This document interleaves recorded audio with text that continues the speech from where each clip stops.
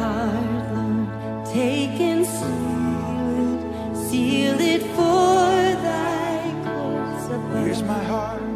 Here's my heart, Lord, take and seal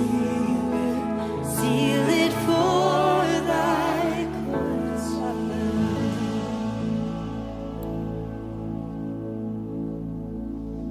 Good morning, fellowship. Everybody glad to be out of the house? Yeah. Take a seat. Hey, my name is Scott Davis, and I'm here with my friend John Wright. We're both community shepherds. Have you never heard what a community shepherd is? It's just a group of men that help with community groups, adult Bible studies, and men's ministry. Mainly, we're here to talk about men's ministry today. So, John, why should men think about getting involved in a Bible study? Well, first, if you know Scott Davis, he's going to do one of two things. He's going to ask you a very direct question, or he's going to invite you to participate in something. So I've known Scott for 15 years. When we first met, he invited me to a men's Bible study. And at the time, my family worshiped here on Sunday mornings, and Kara and I were in a community group, but I'd never participated in men's ministry. And all these years later, after I said yes, I had no idea that it would become one of the most important parts of my week. Even though the men in that group have changed over the years, what we do weekly remains the same. We study God's Word, we pray together, we fellowship together, we celebrate the great things God has done, and we support each other through struggles. So the thing that I know about men in general is when things are going great, we tend to want to pat ourselves on the back. When things are not going great, we tend to not want others to know that we're struggling. And isolation is the worst thing we can do. So any opportunity that we have, whether it's one-on-one, whether it's small groups, whether it's Bible studies, whether it's larger gatherings, men's ministry and gathering with other men to follow Christ is just unbelievably, incredibly important. Thank you, John. So all of you men right now are thinking, how can I get involved, right? So we've been starting this is the third session throughout the last 18 months. We have on Wednesday mornings in the FSM room, which is to my left, 6:30 a.m., with coffee and donuts. We're studying 1 Timothy. So what that looks like for you type A's, you come in and you sit at a table with a bunch of other guys. If you're new to fellowship, it's a great way to connect, right? If you don't know anyone, come in, get connected. Every week we have a different speaker. So if you don't like this guy, you got another one next week, right? So short sermonette, not long, not like a Garland sermon, right? Short sermonette. And then we have about 30 minutes of table discussion, like a small group. And then many times after the session ends, right, for 6-8 weeks, that launches into a men's Bible study. So that's the idea, getting you connected. You may not know this, but all across Fayetteville, on Friday mornings, Thursday mornings, Wednesday mornings, there's Bible studies happening, men's groups happening, that these guys are like a band of brothers battling together. So my call to action would be, men, step up. Let's get plugged in. Everybody's come back to church. Let's get plugged in. Hey, you may not know this, but Fellowship is a multi-generational church. Allie, come on up with your second generation. Hello. I've got some families coming up here, and it may just take a second. I am Allie, and I get to be a part of the Fayette Kids Early Childhood team. And like he said, we have a whole nother generation that's going on this other side of the church. So one way that we love to celebrate with our families, I know, we might need more room. One way that we celebrate with our families is through child dedication. And what's really cool about this group right here is this is a community group who all had children around the same time and have already been doing life together. And so they chose to lead a child dedication together. So back in November, they gathered with their friends, their family, and their community group to lead this dedication. And I got to be a fly on the wall as I watch these families gather and pray scripture over their children. And these parents made the commitment that they were going to raise their children to know Jesus and that they were going to raise them to know gospel-centered truth. So I just wanted to take a moment and introduce you to these families. So we have Simon Joel Wright and Louise Wright. The parents are Lawson and Brianna Wright.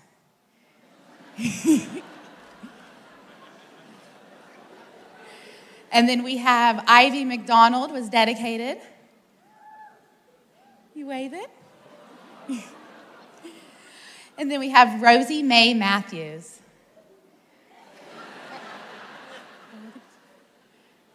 And we have Abel Paul Ripplemeyer. We have Holden and Alder Moore. And we have Olivia Blake Sheffield. And Blair Sela Bernard. And guys, we just want to ask that you, the congregation, as Jesus followers, that you will make a commitment to partner alongside these families in prayer as they raise up the next generation. So we're just going to take a minute and we're going to pray over these families, if you'll join me. Dear Heavenly Father, God, Lord, it just brings such hope and encouragement to see these families stepping into a position where they want their families to know and love you. God, we just pray for wisdom and for patience. These parents can embark on a family discipleship journey that can bring challenges and hard times. God, I pray for these kids that they can bring you glory all of the days of their life and that they can know you and that they can love you. In your name, amen.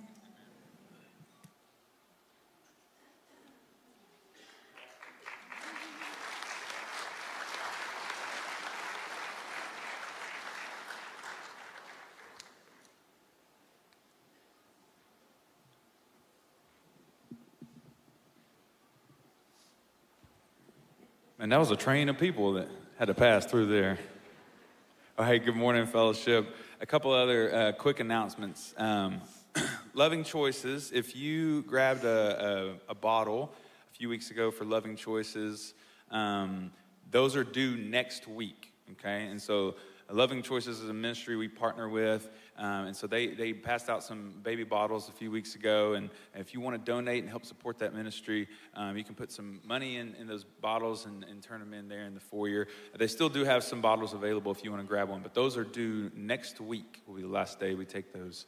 And then lastly, in a couple of weeks, February 22nd, it's Ash Wednesday, and so Ash Wednesday is the day that kicks off the Lent season. And if you remember what Lent is, we acknowledge it every year. And it's the 40 days that lead up to Easter. And so Lent, historically for the church, has been a season where we can pray and fast and just reflect on the cross and what the cross means for us as believers. So Ash Wednesday is the kickoff to this season. And so we wanted to have a service this year to reflect on moving into this time of Lent. And so February 22nd at 7 p.m. in this room here, we invite you all to come be a part of that service. And we're just going to spend some time that evening in prayer and reflection, and we're going to sing some songs together. And the hope is that this sets us into a really good rhythm for our souls leading up through this time of Lent and up to Easter. And so I encourage you to come join us that evening for the service there. And part of that time will be acknowledging our need for a Savior. That we're all sinners. We've all fallen short. And we need Jesus. And so we're going to reflect on that this morning as well. So let's confess together. Heavenly Father, have mercy on us. We have not loved you as you deserved. We have not loved our neighbor as ourselves. We have not obeyed you as we should. Lord, forgive us our sin. We are in need of a Savior. But church, there's hope for us. For those of us that believe in the life, death, and resurrection of Jesus Christ, we believe that He and He alone is our path to salvation, that He alone is what gives us righteousness. It's nothing on our own. Then we have hope. And so, church, believe the good news. Jesus died for us. Jesus rose for us. Jesus intercedes for us. In Him we are a new creation. In Him we have forgiveness of sin. In Him we have a Savior. To God be the glory forever and ever. Amen. Let's stand together and let's continue to worship this morning.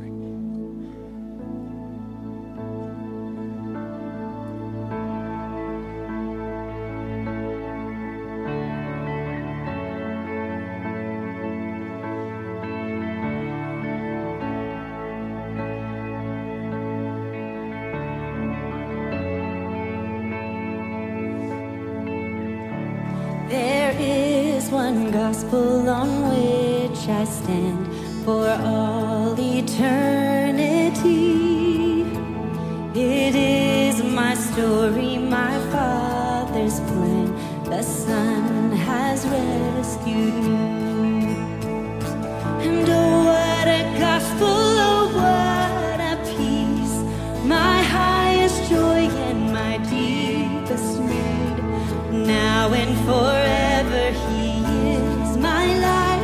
I stand in the gospel of Jesus Christ.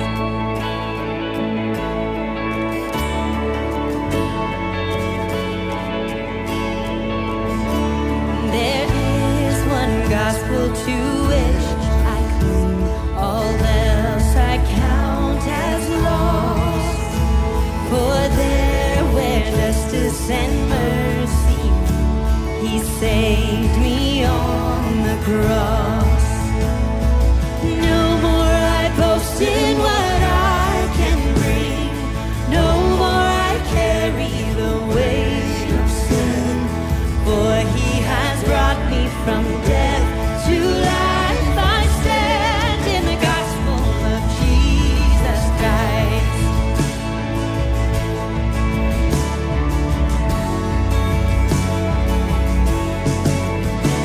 There is one gospel where hope is found. The empty tomb still speaks.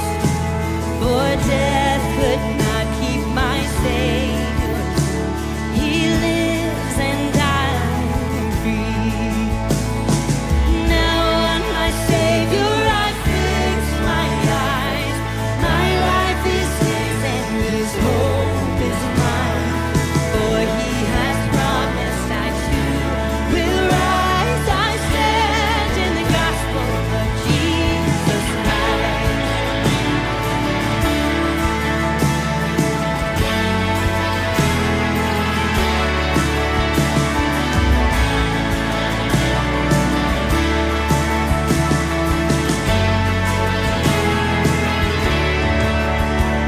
And in this gospel the church is one.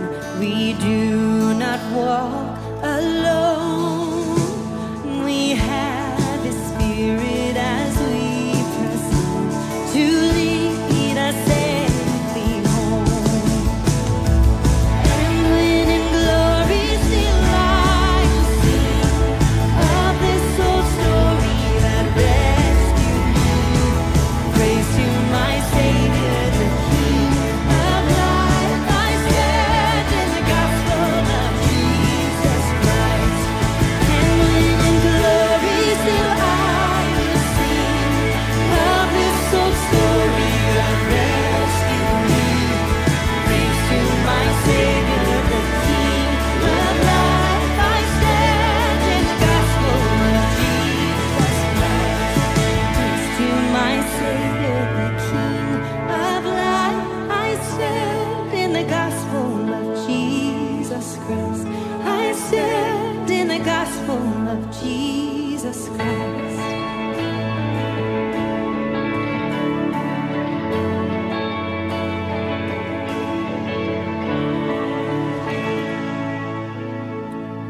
Reading from the book of Daniel. But Daniel resolved not to defile himself with the royal food and wine, and he asked the chief official for permission not to defile himself this way.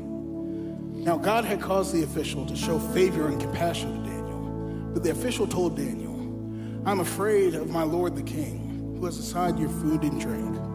Why should he see you looking worse than the other young men your age? The king would have my head because of you. Daniel then said to the guard, whom the chief official had appointed over Daniel, Hananiah, Mishael, and Azariah, please test your servants for 10 days. Give us nothing but vegetables to eat and water to drink. Then compare our appearance with that of the young men who eat the royal food, and treat your servants in accordance with what you see. So he agreed to this and tested them for 10 days. You can be seated. Thank you, team. My name's Garland. I'm going to go extra long today. Sermon. Push an hour today just for Scott. If you wouldn't mind, scoot in. If you've got some room in your row, kind of scoot into the center. If you don't mind, that'll give us some space. People still trickling in. A couple announcements as we get going. The first one's personal. About 10 days ago, my wife and I were sitting on the couch, and as we started the new year, I found myself kind of impatient in parenting, and I looked at her on the couch. It's like 9 o'clock. I said, "Babe, I really want to get more patient at home. I want to be softer to the kids and speak kinder to the kids, and I want to not lose my temper so quickly. I want you to keep me accountable." That was 10 days ago. I did not know that in those 10 days, we were going to get 7 snow days, and the Lord was going to basically be like, "Oh, you wanted to be patient, huh? Let's test that out for you." So I'm kind of redlining as we come in here this morning. I'm glad to be with you. The other 2 announcements are this. The first one of the things that changed my life when I was a student in this church more than anything was participating in a spring break trip with our student ministry. And so if you've got a student in our student ministry, let me suggest to you sending them on the spring break trip. They're coming up. You can hit the QR code, talk to the FSM team. It enabled me to serve people outside our community, just to get eyes for what's going on in the rest of the world. When I was a student, I got to lead a lot of these trips over the years working here, and so they're awesome experiences, and you can get to process that with your kid. The second one is if you are close to engagement or you're engaged in the room, our 8-week premarital experience, we call it Merge, is coming up. It's the Sunday after the Super Bowl. It's in the student ministry room right through there, 7 to 9. It's already shaped up to be the biggest Merge we've ever had session-wise, so you need to sign up, all right? If you are just kind of barely starting dating, don't worry about having that conversation yet, all right? You can hang out for a little bit more, but if you're close to engagement or engaged, go ahead and sign up. It's an awesome experience. We're going to have tables and leaders ready to walk you through that 8-week experience. If you have any questions, come find me, and we can chat about it, and I can let you know any information from there. We ready? Okay. That's not a very affirming yes. If you think about it, for about 1,000 years in Western culture, and Western culture, I mean Europe and what's become kind of Europe and America, Western culture. For about 1,000 years, Christendom was the dominant voice and worldview system in Western culture. And by Christendom, what I mean is the worldview that came from the Scriptures, that there is a God of creation, and that the Scriptures are true, and that the church has authority. For about 1,000 years in Western culture, Christendom reigned. And it was so pervasive that in the Western culture of Europe throughout the Middle Ages, if you would say, "Are you a Christian?" people probably wouldn't necessarily understand that. But if you said, "Are you Catholic?" they go, "Well, of course I'm Irish." "Well, are you Lutheran?" "Of course I'm German." That's how steeped in Christendom had become, is that people identified as a subset of Christianity probably more than it would even identify as a Christian. But in the last couple hundred years or so, things have changed dramatically. Christendom has given way in Western culture to what I call, it's kind of a spiritualized secularism. It's a humanized secularism, where humanism, personal autonomy, personal freedom, science and technology, and the steady march of progress is now the dominant worldview of Western culture. Now, it may not have trickled. There's still places in the world where Christendom still has a lingering shadow, and some of those are down in the South in America, but that shadow is slowly fading. And as the spiritualized secular culture has become the dominant voice in Western culture, I've seen Christians faced with a very interesting question, and here it is. How do Christians respond to that? Like, what's our way forward? What are we supposed to do? How now should we live in a culture that doesn't affirm the same values and doesn't see truth the same way? What do we do in that culture? And I've seen Christians take 3 kind of primary ways to engage the culture. Here's the ways I see them trying to engage the culture. The first is you can settle into it. Just go along to get along. Just, okay, if that's what they're saying out there, let's just keep the peace. They can end up looking very similar to the culture. The second is the opposite. See Christians running away from the culture, kind of bunkering down, kind of a fortress mentality against everything outside the walls of the church. That's all dangerous and scary. And the third is Christians frequently, they want to war against the culture, fight fire with fire. Now, I'm going to suggest that all three of these are wrong ways. They're erroneous ways. They're not going to be helpful in helping the church both remain pure to the gospel and engage the culture. We need a new way, and in fact, it's a very old way. And it was what many scholars, sociologists, Christians thinking and writing out there, here's what we're going to call it, the way of faithful presence. And that's what we're going to look at this morning. What we're going to see is it's actually a very old way. It's the way that we're going to see embodied in the book of Daniel. Daniel is going to drop us in the middle of a setting of ancient Israelites in exile. Sound familiar? Same thing as Esther. Ancient Israelites in exile, looking around them at a culture that has different gods, different ways of defining truth, different values, different customs, different traditions. And they're dropped in the middle of that culture. They're actually carried into that culture. And we're going to learn some valuable insights as to what it looks like to live and move and breathe in that culture. Welcome to the book of Daniel. It's going to be awesome. Now, we're in a 12-week series that we're calling Esther and Daniel. We're looking at two pieces of exile literature. We liking it so far, Esther? All right, that's like 9 of you liked Esther. How about Esther?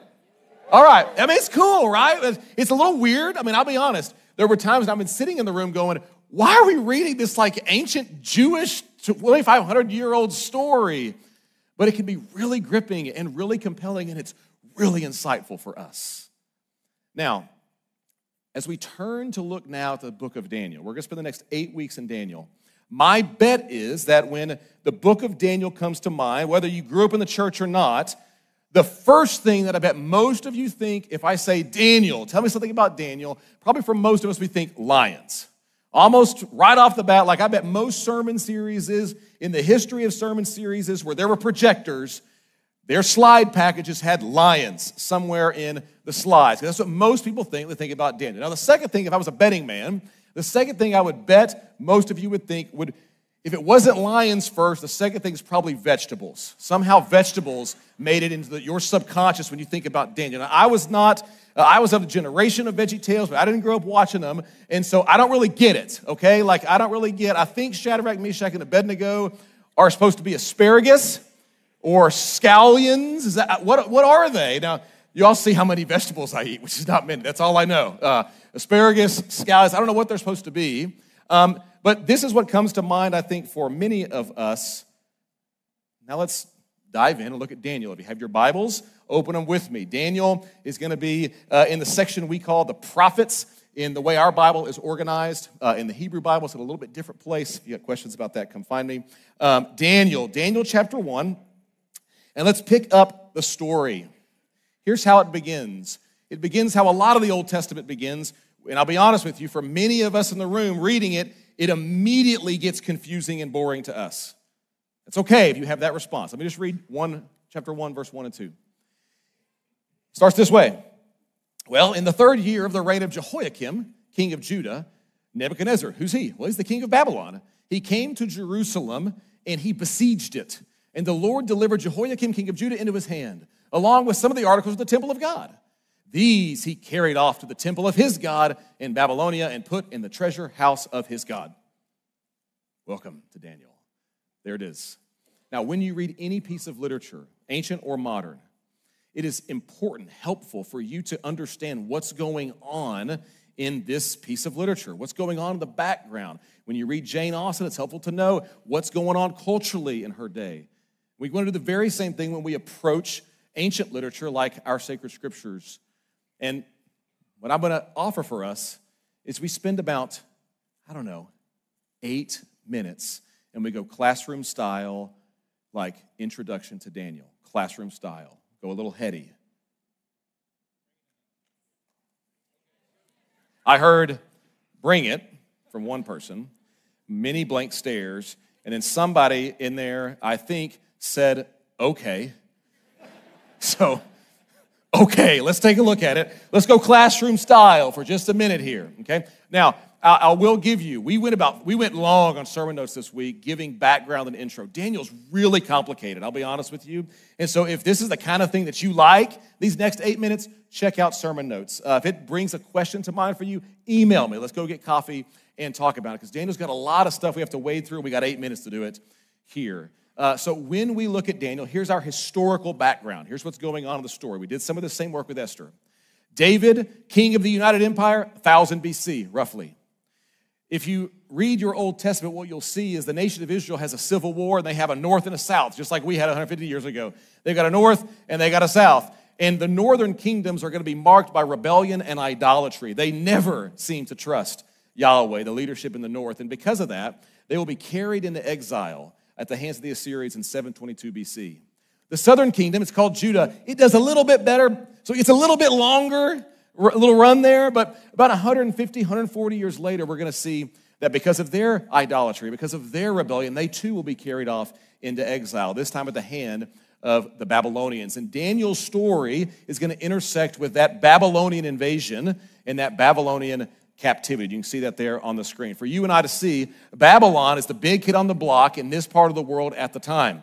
They conquer the Assyrians. They will be conquered by the Persians, the same group that we looked at during our study of Esther. They're the big kids on the block at this time, and you can see their empire was massive and vast. And one of the strategies that the Babylonians employed was this. It's a little bit different than what the Assyrians would do. The Assyrians were bloodthirsty and ruthless. Babylonians, pretty bad too. But the first thing they would do is this. As they come into a city that they want to besiege, they'll kidnap some of the best and the brightest of that city, and they'll ship them off to their headquarters in Babylonia. And what their goal is, they put them in a multi-year government program to soften them up, to assimilate them into Babylonian culture, get them used to our stuff, have them understand what we're all about. Then when we bring the rest of our people into exile, they can look and go, look, it's not that bad. We've learned their culture. We'll get them to settle in. And that's what's going on in Daniel 1, 3, and 4. You can see that on the page. The royal family and nobility, some of them are carried into exile. What's the point? This last part of verse 4. They were to be taught the language and literature, the culture of the Babylonians. Get them used to it. Then what we're going to see is a few decades later, the Babylonians come in, and this is a dark day in your Old Testament, okay? 586. If there's any dates you remember from your Old Testament, 586 would be one of them. This is the day when the temple, the city, Jerusalem is destroyed, and Judah is carried into exile in 586 BC. It is a dark day in Israel's history. Now, we've got our historical background, and what we're told from other prophets is this dark day of Israel's exile, this dark day, it's not going to last forever.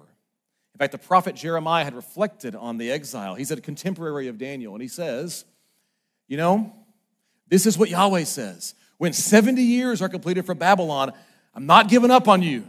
I'm going to come back, and I'm going to bring you back to this place. We're actually going to see Daniel interact with this very promise in Daniel 9. We're going to get some good news. We're going to get some bad news. This promise is going to have a twist to it in Daniel chapter 9. That's our historical background. Now, what about our characters? Who are our main characters? Well, we're going to see some of them introduced at the beginning right here. Daniel, Hananiah, Mishael, and Azariah. Now, all of them are going to be given different names. They're going to be given names of their captors. By the way, as a pause, how crushing to be taken away from your homeland and have different names imposed on you of your captors. It's identity crushing, and it's done on purpose. For some reason, with Daniel, however, we remember him by his Hebrew name. With the other three, we remember them, I don't know why we did this, but we remember them largely from their Babylonian names, Shadrach, Meshach, and Abednego. We've got our historical background. We've got our characters. Now, what are some of the features of this book? We got to fly here, all right? We could spend an hour just on this. Literary features. It's really complicated. The book of Daniel, man, it's hard to wade through. It's hard to get your arms around. I'll give it to you in a nutshell. The first feature is this. There are multiple genres in the book of Daniel. The first half of the book are going to be court tales. They come across the stories. It's going to sound a lot like Esther. filled with dramatic reversal and irony and all sorts of fun stuff. The second half, though, it shifts, and it becomes a very different thing you're reading. It's a different genre entirely. It's what scholars refer to as apocalyptic literature. It's a series of visions. Now, when I say apocalypse or apocalyptic literature, some of you get excited, like, oh yeah, finally. But most of you are like, I don't know what that is. When we think about apocalypse or apocalyptic literature, I think for most of us, what comes to mind for apocalypse is something like the end of the world. The space-time continuum blows up and everything falls apart. Now, we are obsessed with apocalypses as a culture. We're obsessed with that kind of a story. I looked it up, this is at least according to Reddit. They say that New York City has been destroyed 69 times in movies. We're obsessed with destroying New York City. It's been destroyed by asteroids and floods, and my favorite is The Day After Tomorrow when somehow a speeding freeze destroys New York, and that's supposed to be really scary. But we've destroyed New York over and over and over and over again. Now, when we think of the word apocalypse, for many of us, I think we think the end of the world. But that's not what ancient Jewish apocalyptic literature is trying to do. So what is it? Help us out here. I just carved over this definition to give this to you, and I recognize that most of you don't really care, but let me give it to you anyway. What is apocalyptic literature? It's a genre of literature. By the way, it was really popular in Jewish circles from the time of the exile, even through the time of Jesus, and it's marked by some characteristics. I was trying to condense here. Here are those characteristics. Apocalyptic literature uses symbolic visions communicated through a heavenly messenger. We'll see this in Daniel. And here's the big why. Here's what it does. Apocalyptic literature teaches a heavenly perspective, God's perspective on real-world events. When you find yourself experiencing tragedy in the world, what's God's perspective on it? And apocalyptic literature gives us that perspective. That's its point. That's what it frequently is doing. Now, there's lots of apocalyptic literature. I was unfortunate enough to have to read all of it for a class. And some of it you might have heard of. Some of it's really, really famous, like First Enoch. It's going to be quoted in your New Testament. Go check out the book of Jude. Actually quotes from First Enoch. There's some other ones you can see on the screen. Maybe the most famous one for church folk is the book of Revelation in the New Testament. The last book in your Bible is a piece of apocalyptic literature. As we look at the literary features of the book of Daniel, it also is told in multiple languages. And on sermon notes, we kind of waded into maybe why that could be. And as a result, it's really, really, really structured. I mean, this book is highly structured, but there's debate as to how it's being structured. Like Esther, it's filled with dramatic reversals and irony and comic devices like a fiery furnace meant to kill God's people actually incinerates the people trying to throw them in it. Stuff like that. Just like Haman being impaled on the pole he had destined for Mordecai. Don't freak out. In the non-Protestant tradition, so Fellowship's a Protestant church, in the non-Protestant tradition, there's some additional stories in the book of Daniel. One of them has an awesome name, Bel and the Dragon. It's pretty cool. So it's just additional material. If you come from a non-Protestant background, your Bible's going to maybe reflect that. And if you're from the Protestant background, maybe go check out one of those stories. It's just interesting. We might say, lastly, it was influential, highly influential for Jesus and the New Testament church. Daniel's going to give a set of expectations that it seems like Jesus imagines himself embodying and walking in. And we're going to unearth that as we go.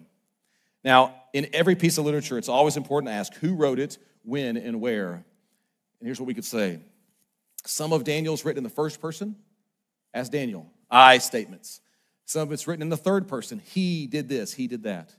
And what we might say is it's probably collected from sources over time, sometime very recently after the Babylonian exile, maybe some later. That's the most we could say about authorship of the book of Daniel. Now, whenever we talk about any kind of piece of literature, especially the Bible, the why of the thing, the purpose is really significant. And then we're going to pause and we're going to sing, all right? So it's almost over. The purpose is really significant. This is my working purpose statement for the book of Daniel. So write it down, commit it to memory. Why is Daniel here? Why read it? What does it teach us? Here's in a nutshell. It reminds the reader, though kingdoms rage, empires rage, and God's people get caught in the fire, literally in Daniel, thrown in the furnace. This is why it's important for us even today. God is in control and will establish his kingdom, so trust and obey him with courage and conviction, just like Esther. When it looks like all the kingdoms of the earth are winning and amassing power, and it looks kind of out of control. No. Yahweh is in control, and he is working to establish his kingdom in this world, a kingdom of justice and beauty and goodness. So what's the response of the Yahweh man or woman? Trust him and obey him with courage and conviction, because he's faithful to bring about his promises. Now, in light of that, here's what I wanted to do this morning. I could go in to give us Daniel chapter 1, but we're not ready. We need to sing. So would you stand with me? Let's just sing about God's faithfulness for a moment, then we'll dive into chapter 1. Let's sing together, shall we?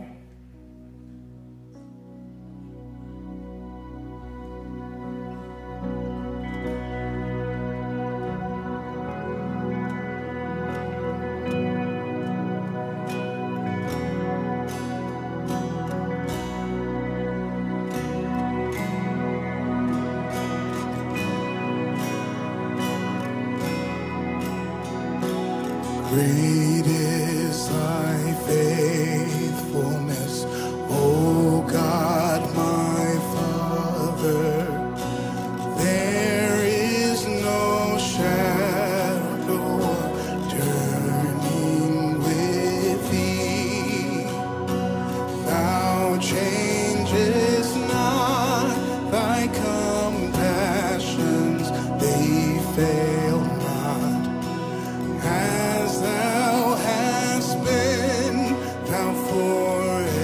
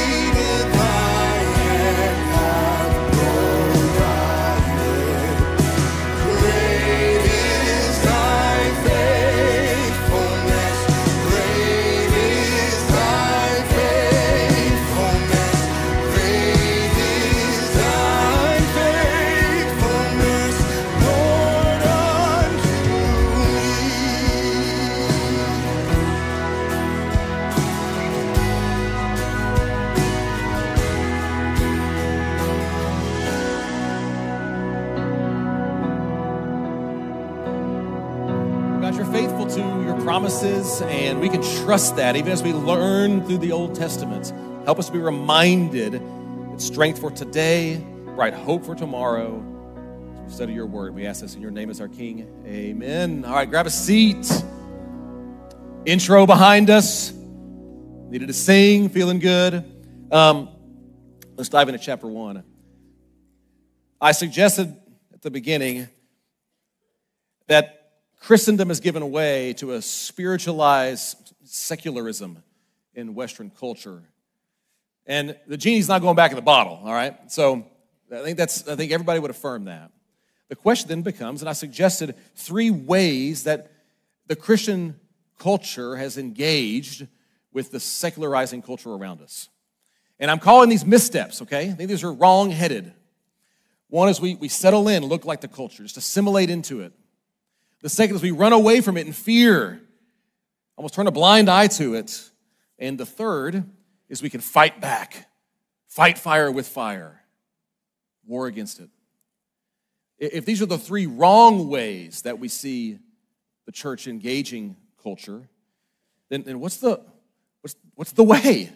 Like, what's the right way to do it? What is the way of faithful presence? Now, just indulge me here.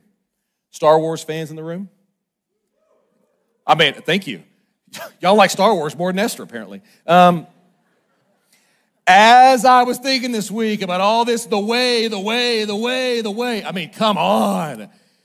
I had to go here with you. Now, if you're not a Star Wars fan, you need to lean in. You need to watch Mandalorian. And they have a saying. The Mandalorian looks at others of his kind. They just nod. They say, this is the way.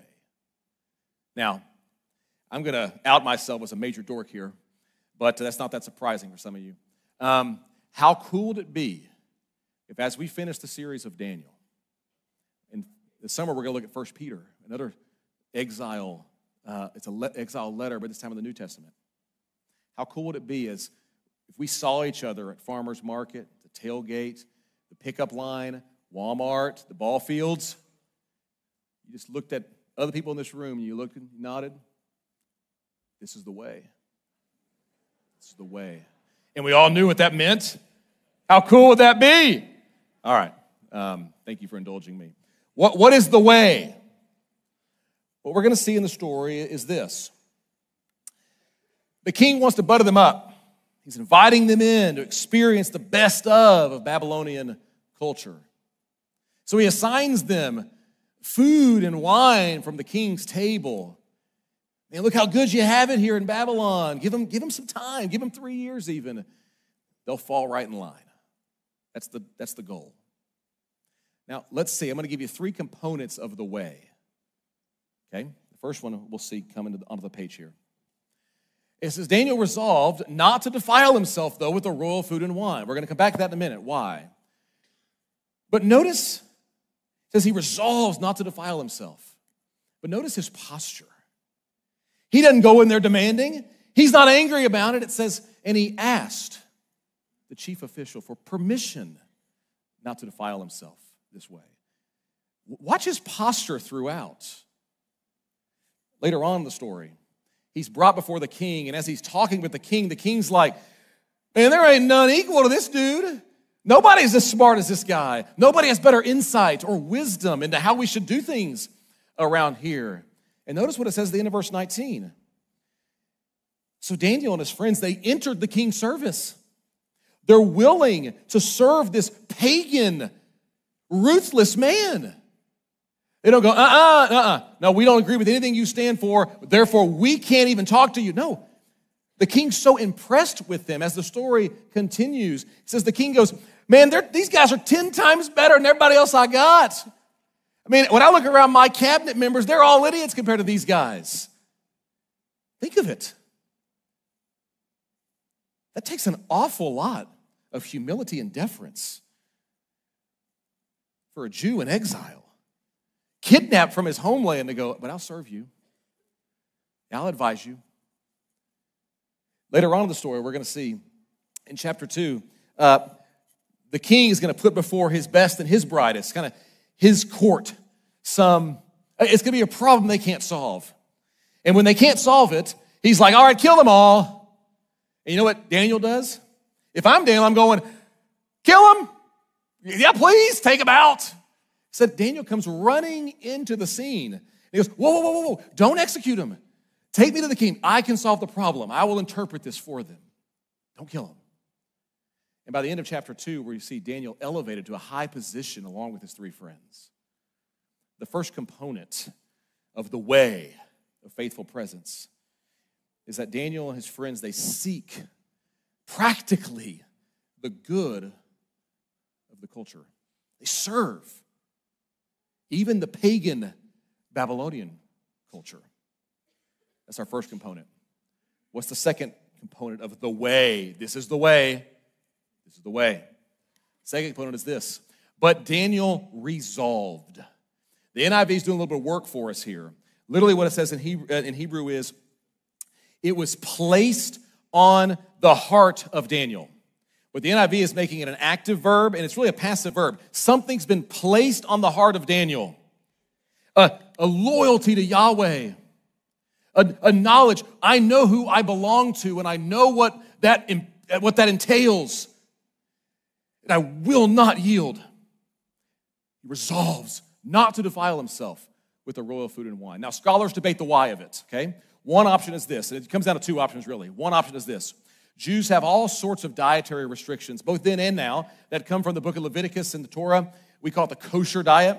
And so one theory is that he resolves not to eat it because it doesn't comport to kosher dietary restrictions, okay?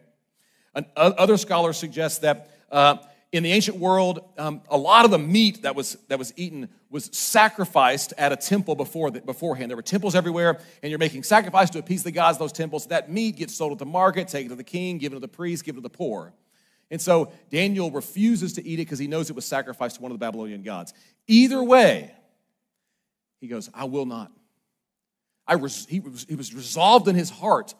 I know who I am, I know who I belong to, and I refuse to adopt those practices and yield mine.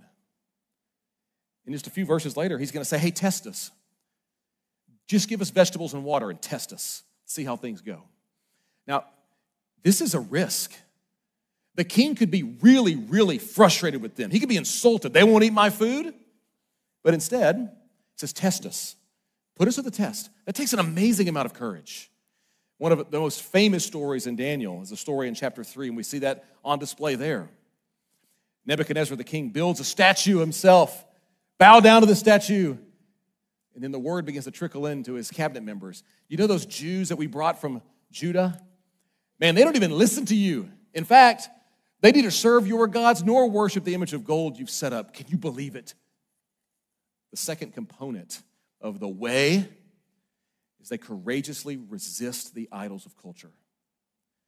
Practically seeking the good of the city, but courageously resisting the idols and the values and the way of defining truth of the culture. Starting to see it? Now the third one, what's the third component of the way? This is the way. Look at verse 9. In Esther, God's work is always opaque. It's never clear. God's never mentioned working in Esther, but in Daniel, it's everywhere. I mean, God's all over the place doing stuff in the book of Daniel. It says God had caused the official to show favor and compassion to Daniel. God did it. God's at work causing this. At the end of the 10 days, they looked healthier and better. Now, we might look at that and go, oh, yeah, they ate like organic for 10 days. Of course. They drank water and not wine. Of course they looked better. Now, I think the ancient reader sees this and goes, this is Yahweh at work preserving their health so they look better than all the ones eating all the good food. And what we're going to see is this, as the story develops, Yahweh at work all over the place. And the people in the story having to trust that. Look at what we see in chapter 3. It's one of the most famous parts of Daniel. Shadrach, Meshach, and Abednego are hauled before the king, threatened to go into the fiery furnace. Look at their response. They say, hey, King Nebuchadnezzar, we don't need to defend ourselves before you in this matter. If we're thrown into the blazing fire, our God is able to rescue us. And even if he does not, we won't bow down to your idols. Grit. Isn't that awesome? The courage in that. But look at the trust that is on display. It's our third component. Humbly trust that Yahweh is king of culture. The three components of the way: practically seek the good of the city, courageously resist the idols of the city, and humbly trust that Yahweh is king of the city. This shouldn't be surprising. We saw this very same thing from Jeremiah. Like I said, a contemporary of Daniel. As they go into exile, he says, hey, exiles, can I tell you what's up? Let me tell you how you should live when you go into exile. We read about it in Jeremiah 29, and look at what he says. We're going to see these components on display.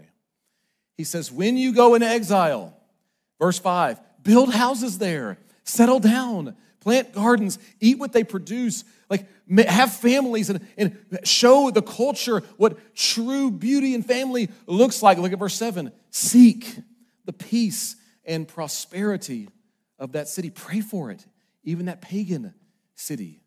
But hey, don't be fooled by the liars or the prophets among you that say, go along to get along. No, you must resist. But then lastly, trust me, I know the plans I have for you, declares. It's on a coffee cup in some of your houses, isn't it? 2911, or it's usually on like a poster in the powder room, something like that. For I know the plans I have for you, declares the Lord. Plans to prosper you, trust me. See the same thing in the New Testament.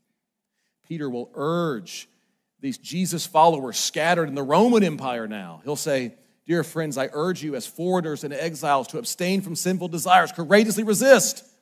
But then live such good lives among the pagans that though they accuse you of doing wrong, they may see your good deeds and glorify your God on the day he visits us. It's the way of faithful, loyal to Yahweh, but presence in culture. Here's the thing. We don't live in Babylon, do we? We don't live in ancient Babylon. We haven't been taken captive by the Babylonian Empire. Daniel's going to teach us the way of faithful presence. What does it look like for you and I to embody this in the city or the empire we live in today? What does it look like to embody the way here in our culture? Practically, for you and for me. Let's get real practical here. I've been feeling really convicted over this these last week or two as I've been working on this. Which of these three is descriptive of you and your posture to the culture? Have you settled in? If we looked at your life or my life, what you value, what you spend your time on, your thoughts on, your money on, how we raise our families, could you tell any difference between those of us that are following Jesus and everybody else around? I'll tell you where the Spirit, I think, has been convicting me these last couple of weeks. The way that we have, I'll say this way, the stuff that my kids have access to, just the stuff, the material stuff. As I've been working on this, I've been looking and going, I don't think you could tell my house versus anybody else's house on how we interact with the materialism of the American culture around us. It's got me nervous. And it's been messing with me this last week. It's an idol, comfort and security and stuff. You settled in? Or maybe have you run away? Hunkered down with other Christians, just blind eyes to everything going on in culture. Because to hell with them, we got our thing. Try to stay as safe as possible. Have you run away?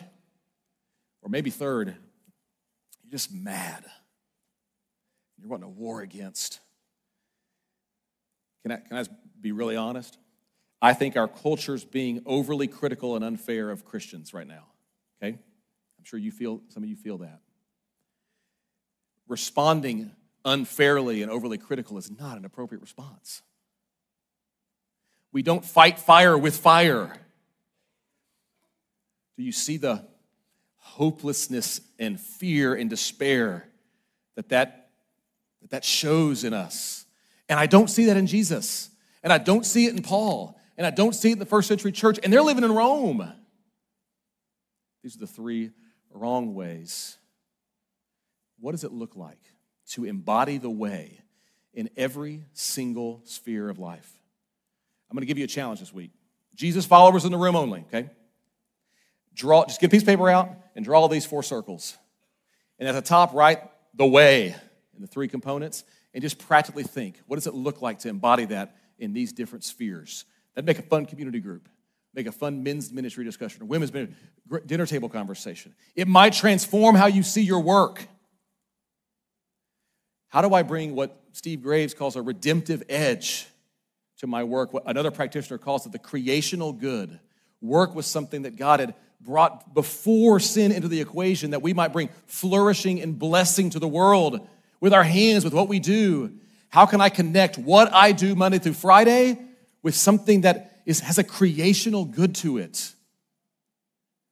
That's a hard question to ask, I get it. But can you connect your workplace? Most of us spend way more time out there than we do in this room. How do I connect my workplace to that? The creational good. It may be difficult. Get some other people that are in your industry together and have that conversation. What would it look like if we embodied the way in our politics, in our hobbies? This is the way. How might Northwest Arkansas, how might Fayetteville be different? Look around this room. By the way, 1030 is even fuller. If just Fellowship, let alone the other churches, the Jesus followers said, we're going to embody the way. We could see each other in public and do it. How do we do it? Do you notice that when we were in exile, spiritually speaking, broken because of sin, Jesus pressed in. He ran for us, not away.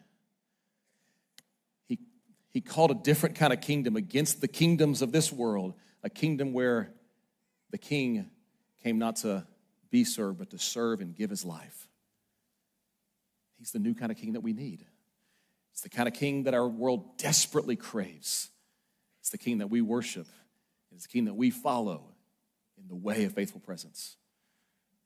He changes lives then, he changes lives now. We're going to see it in Daniel. Welcome to the book of Daniel. Let's pray. Father, it's our prayer over these next few weeks that you would enable us to see what it looks like to courageously follow you in a culture that, doesn't get it. And we thank you that you are at work to change hearts and lives. And sometimes when we can't see it, sometimes when we feel alone in it, sometimes when we feel scared in it, remind us even right now as we sing these words that that's who you are, faithful, life changer, life giver. We want to follow you courageously with all that we have because you are worth it. We pray this in your name. Jesus is our King. Amen. Would y'all stand? Let's sing.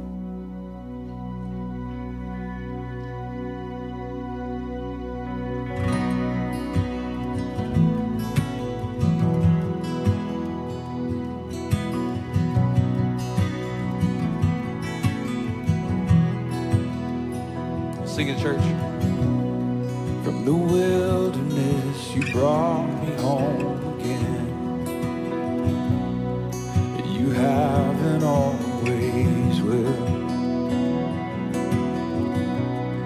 From the lowly pit, you hold me up again. You have and always will. You have and always will. Sing it out. You give hope. You have and always will. You redeem. You have and always will. You change hearts. You have and always will. You breathe life. You have and always will. You have and always will.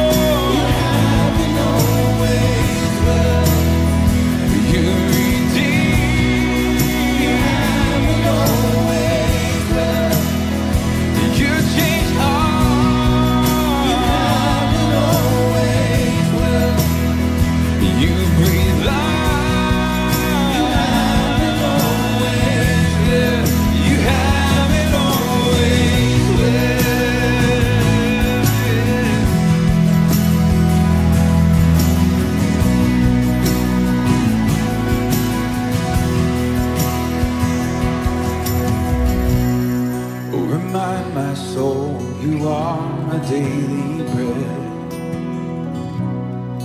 You have and always will. You revive my soul with every word you said. You have and always will. Oh, yeah. You have and always will. Sing, church. You give hope. You have and always will. You redeem. You have and always will. You change hearts. You have and always will. You breathe life. You have and always. Sing, you give hope. You give hope. You have and always. You redeem. You redeem. You have and always. Changing hearts, you change it. You change hearts. You have and always will. You breathe life. You have it always will. You have it always will.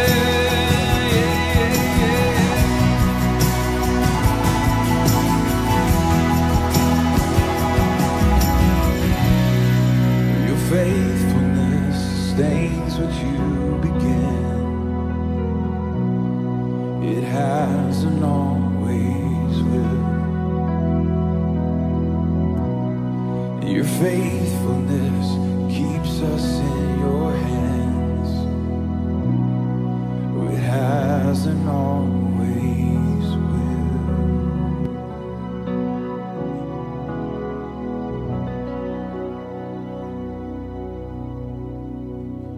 Press on, press on. We're safe in His arms. When troubles and trials come our way, seek peace, show grace, and hold fast to your faith. For our Savior forever will reign. One more time, church, let's sing it out. Press on, we're safe in His arms. When troubles and trials come our way, seek peace, show grace, hold fast to your faith. For our Savior forever will reign. The prayer room is available through the doors on your right. There's communion available in there as well. Have a great week of worship, everyone. We'll see you next week.